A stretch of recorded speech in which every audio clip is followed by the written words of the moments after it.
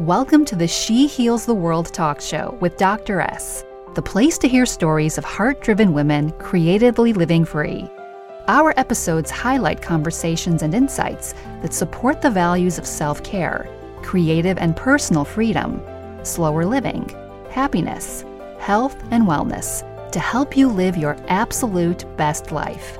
To be a part of the movement and join the conversation, step inside our free Facebook group, She Heals the World, and say hello. It brings me great joy to bring you our next episode.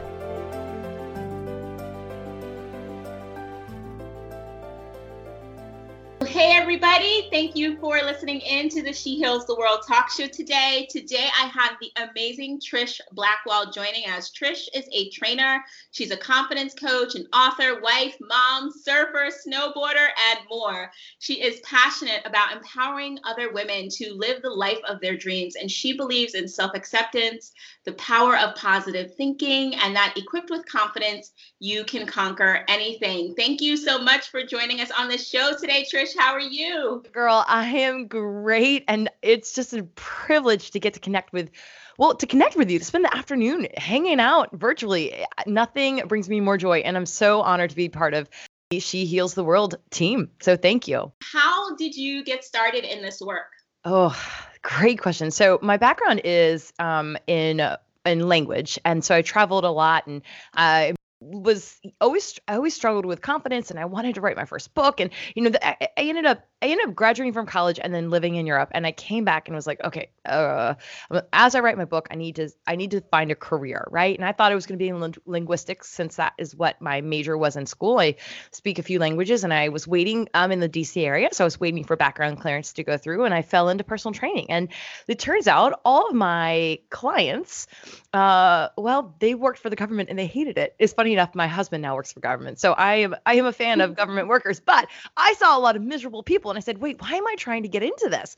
So that I ended up realizing that I loved being in the fitness industry. I loved helping women feel confident about themselves, not just because of their body change, but what was going on in the inside and in their mindset. So that got me really locked into the fitness industry and realizing that I could make more of an impact if I helped people think better. And so after a few years in the fitness industry, I got my first book out, and I was thinking, hold on, like I can work with people one-on-one in, on a max a long day, 8 people a day. That's my daily impact, right? Mm-hmm. And I started looking at what's my max daily impact, and I wasn't happy with that. And that is when I had some techie friends that were like, Trish, we think there's space for you online. I was like, you guys, I don't even know how to make my own website, right? But they supported that, and I started blogging. I started a few years later started podcasting, and then I realized that the answer to getting started, that I had the potential to do a business. I was answering my original desire was to help more people. That if I could help originally 8 people in one day, wow, what would life look like if that was 80? And then what if that was 800? And then realizing that what we have available to us as entrepreneurs who work in the online space is truly limitless. And that is where I started spending a lot of time. So I did the side hustle. I worked a full-time job as I transitioned into being my own brand and overcoming some of the fear of like calling yourself a brand. Like, let's talk about that. Like, that wasn't easy. Even though I'm a confidence coach, I'm totally transparent about the fact that it's sometimes scary, right? So, so I got started in business with, I did a lot of apps at first, and that generated income. And when I saw real income coming in, I went, wait, there's something to this. And then this ability to help people all over the world really got me hooked. And that's sort of how I came and fell into this now full-time job for myself.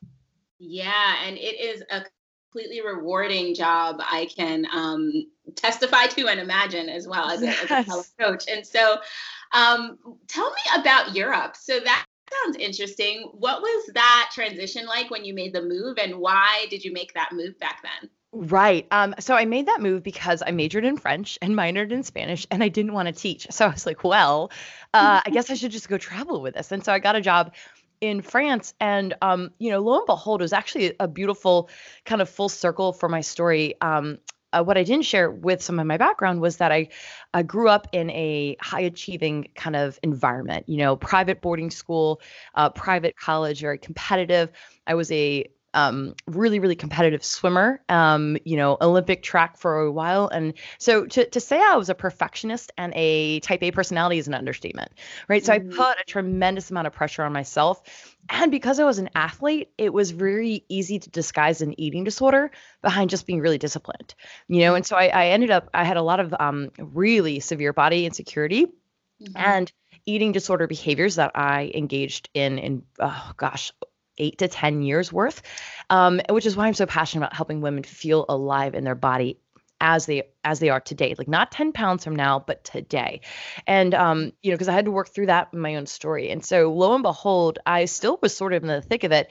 And in college, still kind of disguising it because I was just very disciplined, right? She's this Division I athlete. Of course, she's going to be really particular about what she eats and do extra workouts and all the things that go with that.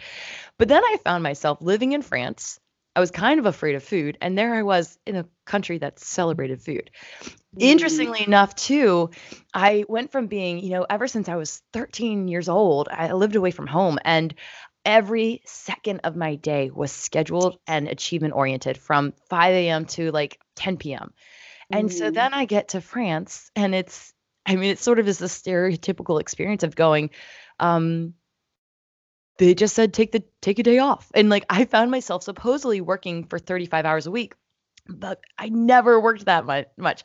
Most of the time I would say max, I was working 15 to 20 hours a week and they would pay me full time for it. And they said, just go travel, do fun things. And it was this truly contrary experience of what my whole experience of life had been was achieve. And in France, I learned to just be. And so in the process of learning to just be, I was able to reevaluate my relationship with my body, my relationship with food. I saw people eat bread and not get fat and I had to reanalyze some basic beliefs that I had taken for truths that weren't necessarily true. So France kind of really gave me this healing that I needed with my body confidence and my eating disorders. And I had these like ahas about confidence, and that confidence had nothing to do with the size on your clothes or the number on the scale, but how you carried yourself. And in the French language, if I were to say, oh, she's so confident, I wouldn't use that word. They have the word confident that's comparable, but I would say colloquially, she's so well in her skin. And that was, elle est bien dans sa peau. And that to me, I can remember when I realized that's how they describe each other. And I was like, wait, that's why I'm so drawn to these women. It's their confidence. And it had nothing to do with their style, with what size clothes they wore, with their hair. I mean, it was life-changing for me. And so that's why I came back to the US and I was like, okay, I gotta share this with people because we don't know this. So did you realize that you had an eating disorder when you went to France, or was that something that you knew from before? Oh, for sure. And, I had actually probably convinced myself that I was done with my eating disorder. And the reality was that I wasn't. I was on the tail end of it. I had gotten help. I was healing, but I was still holding on to some self-sabotaging behaviors and certainly some toxic thoughts around what I needed to do to stay. Like I had justified, it's okay that you exercise 3 times at 3 hours a day. That's normal, right? That's not normal. Nor is it necessary or healthy. Now, I have since done an Ironman competition. So if I'm going to train for an endurance event, there are times and places where you do a 3-hour workout, but like just not normal behavior for general just lifestyle, right? Yeah. So what else would you say are triggers for folks who may have an eating disorder, but who also know that they realistically have to keep their bodies looking a certain way for, if they're an athlete or if they're a public figure or if they're a blogger, right? Like they have to stay a certain, or they would hope to stay a certain size, but they feel like it's getting a little out of control. So what would be like some flags that you can give them? Absolutely. So I would say asking yourself, are you happy? Does it feel good? Or is it an obligation? Are you doing something out of obligation or really based out of fear? So I really, in my coaching practice, boil everything down into a spectrum between love and fear spectrum. And for me, so much of my eating disorder behaviors and just justifications were fear-based. I'm afraid I'm going to do this. I'm going to show up at the gym because I'm afraid if I don't, I might get fat, or afraid that if I don't do this run, then I'll have more anxiety, or I'm afraid that maybe I have a photo shoot coming up, or I need to do these Instagram posts and I'm afraid of how I'm going to look. So I need to, I'll skip 3 meals, right? So there's that internal self-talk that if we were honest enough with ourselves, we know is going on. And so anytime I hear that fear is there, I have to I disengage and say, I choose to love myself. I choose to say I'm beautiful. I choose to feel pretty right now. Right? We don't we get to choose how we feel. So that where I choose to, and that learning how to love myself has been such a hard process. It is very counterintuitive to my personality. And so that's probably what in the last 10 to 12 years has been my main focus of self-care, self-love, self-growth in that area. And when it comes down to if I get, a state of stress, of course, old thought patterns will come up and I have to say, am I walking in love or in fear? And fear steals from you. It robs joy, and it chains you to this limitation, right? This limited fear of what other people may think of you, of not being enough. And I'm like, that is just constant stress. And I look at my life and I'm like, I've tried that and it doesn't work. I don't like it. Right? So I think sometimes having a conversation to say how's that working out for you? Yeah. Right. That's, I think, to ask yourself, like, okay, this is what I do. And sometimes I like the control of it. I think for me was also being honest with the fact that I liked some of my behaviors. Yeah. Like, oh, I like that. For me, binging and purging or binging and compulsive exercise were a really real part of my story. And instead of calling it a binge, I would say, well, I mean, it's just emotional eating. I liked how it felt. But then I would punish myself the whole next day, skip a meal, do extra workout, whatever it might be.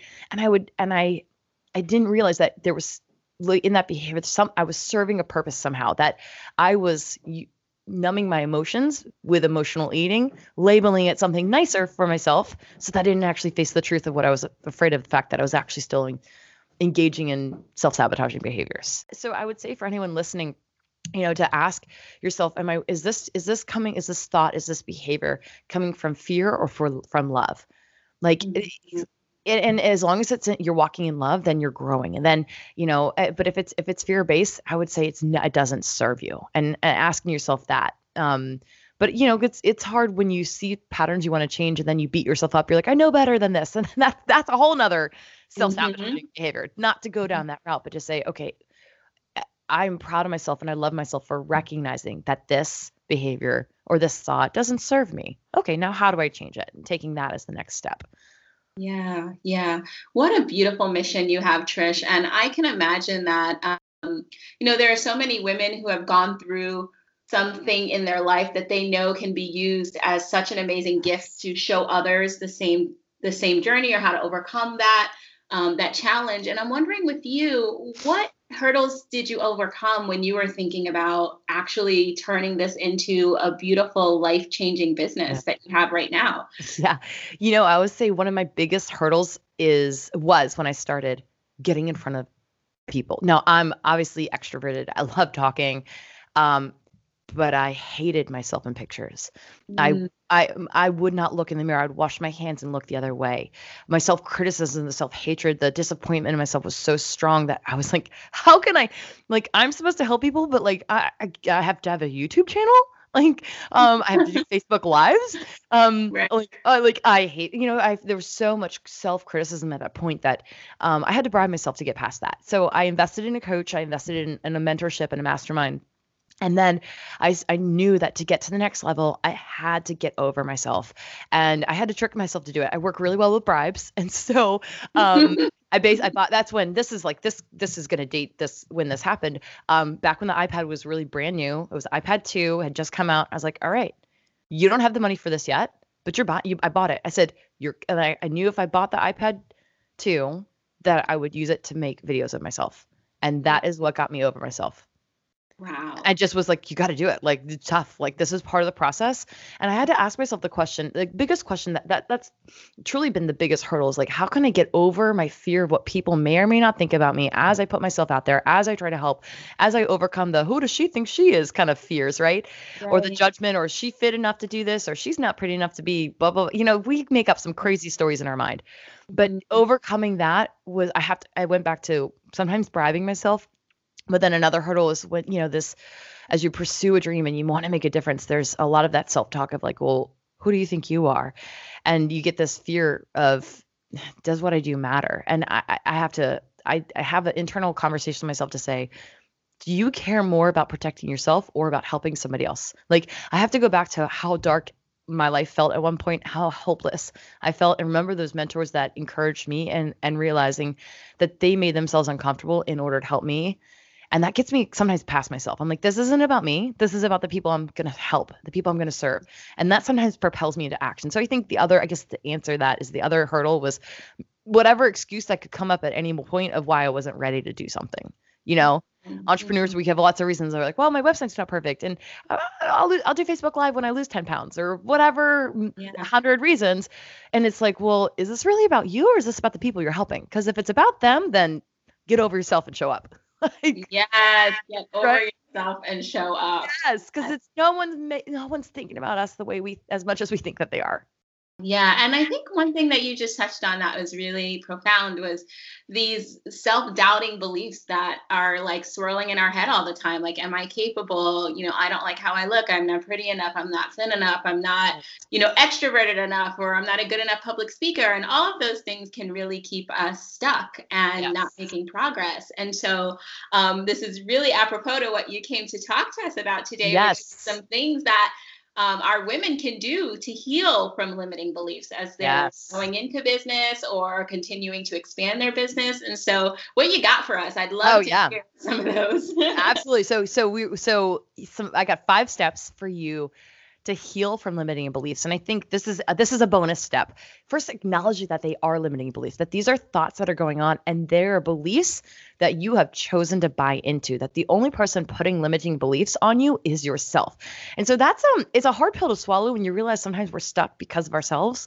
But I think the sooner we acknowledge that and extend ourselves grace, then we can move on from it, right? So step number 1 is to get past a limiting belief, know what you actually really want, and then give yourself permission to believe that it could happen, to believe that it's for you, to believe that you have a purpose. We stay limiting beliefs keep us small, and we stay small because we don't think we're enough. So I think we have to really step into believing that we are enough, which really leads me to step number 2, is to decide who you are and how you want to feel. So decide rather than go, gosh, I hope I look pretty today. Just make the decision. I feel pretty.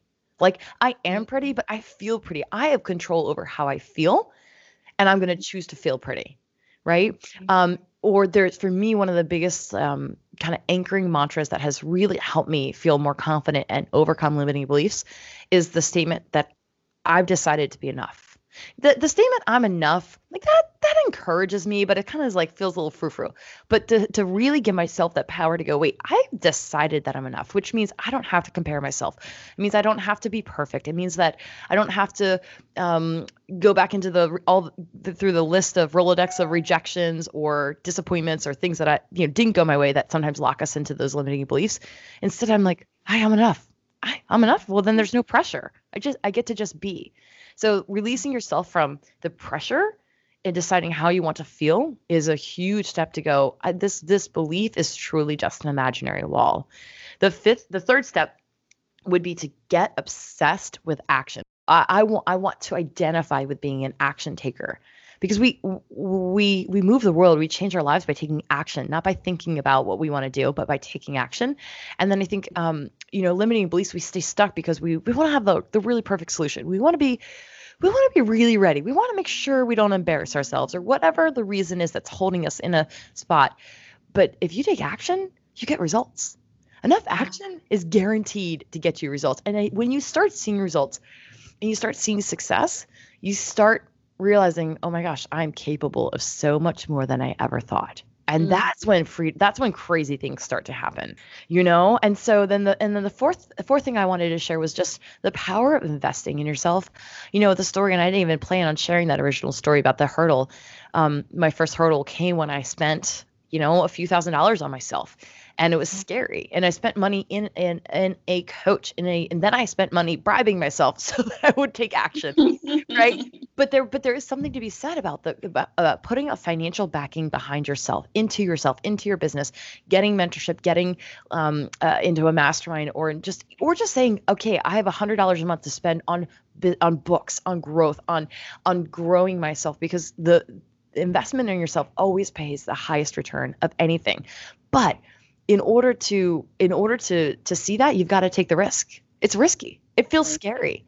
Yeah. But I'll tell you, when you invest money in anything, if you ever give to a charity, all of a sudden you follow that charity more. Like, you share it more. Mm-hmm. Like, you start caring. Where we put our money is where our heart goes, right? So the more we invest in ourselves, the more we're actually going to put heart and follow through into ourselves. And again, that goes back to the more action you take, the more results you're going to get.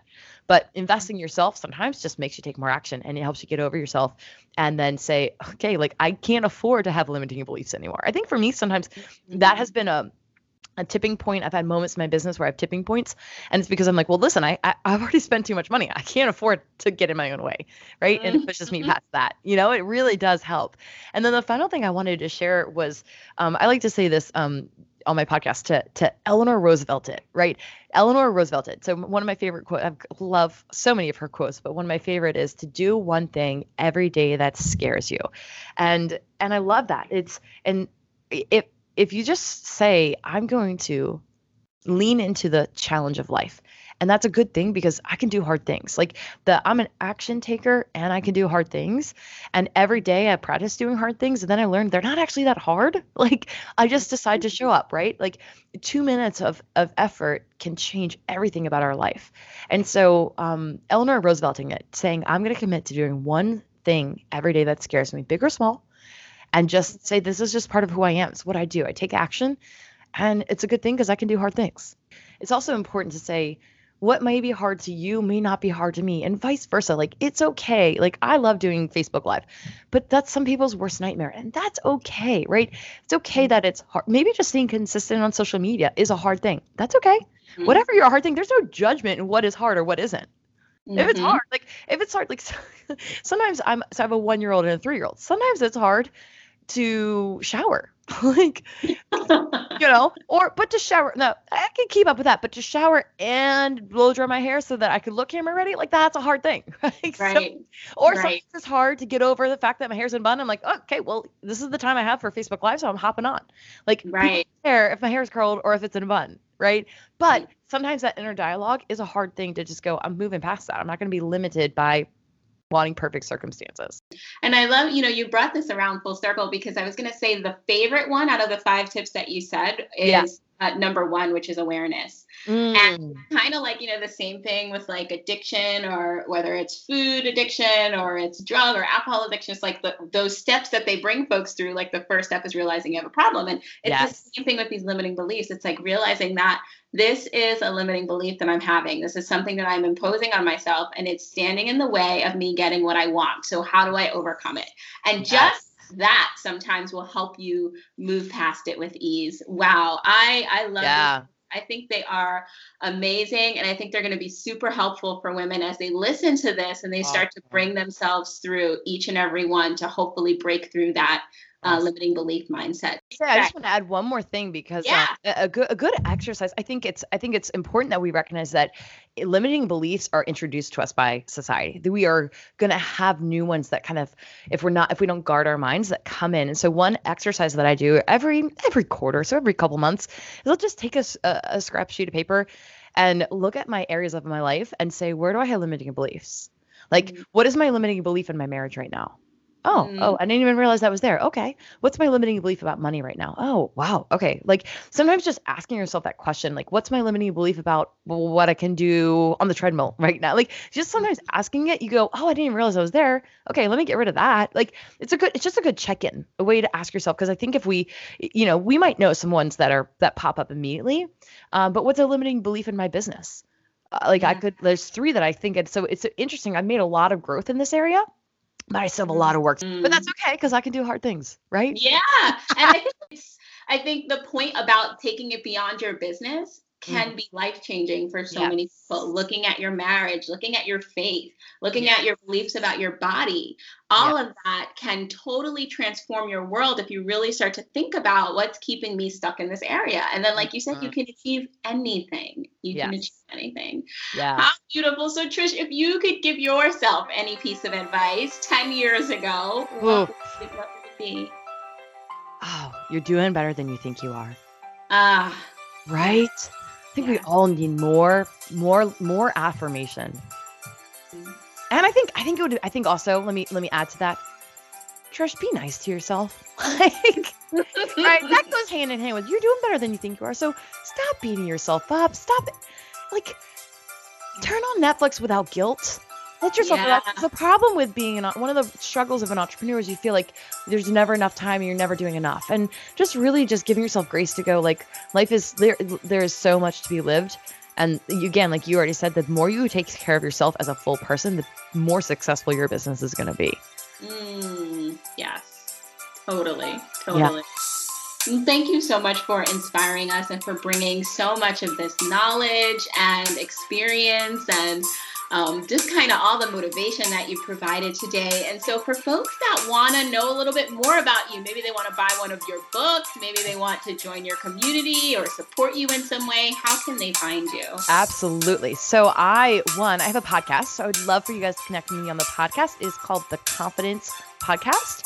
And also come hang out. I'm on Instagram, Trish_Blackwell. On Facebook, I'm Trish Blackwell Fitness. Of course, trishblackwell.com. And I have a free confidence course that's 7 days. 3 minutes of a pep talk comes right to your inbox. You can get that at trishblackwell.com/quick confidence boost. I would love to share that with you and connect with you guys there. Well, there you have it. Thanks so much for listening to the show today. And as always, for more resources as you continue to live out your beautiful mission of healing the world and grow your beautiful business, you can head to www.shehealstheworld.com/freebie to see what new resources I have in store for you. Thanks for listening. Tell a friend, and I can't wait to see you at the next episode.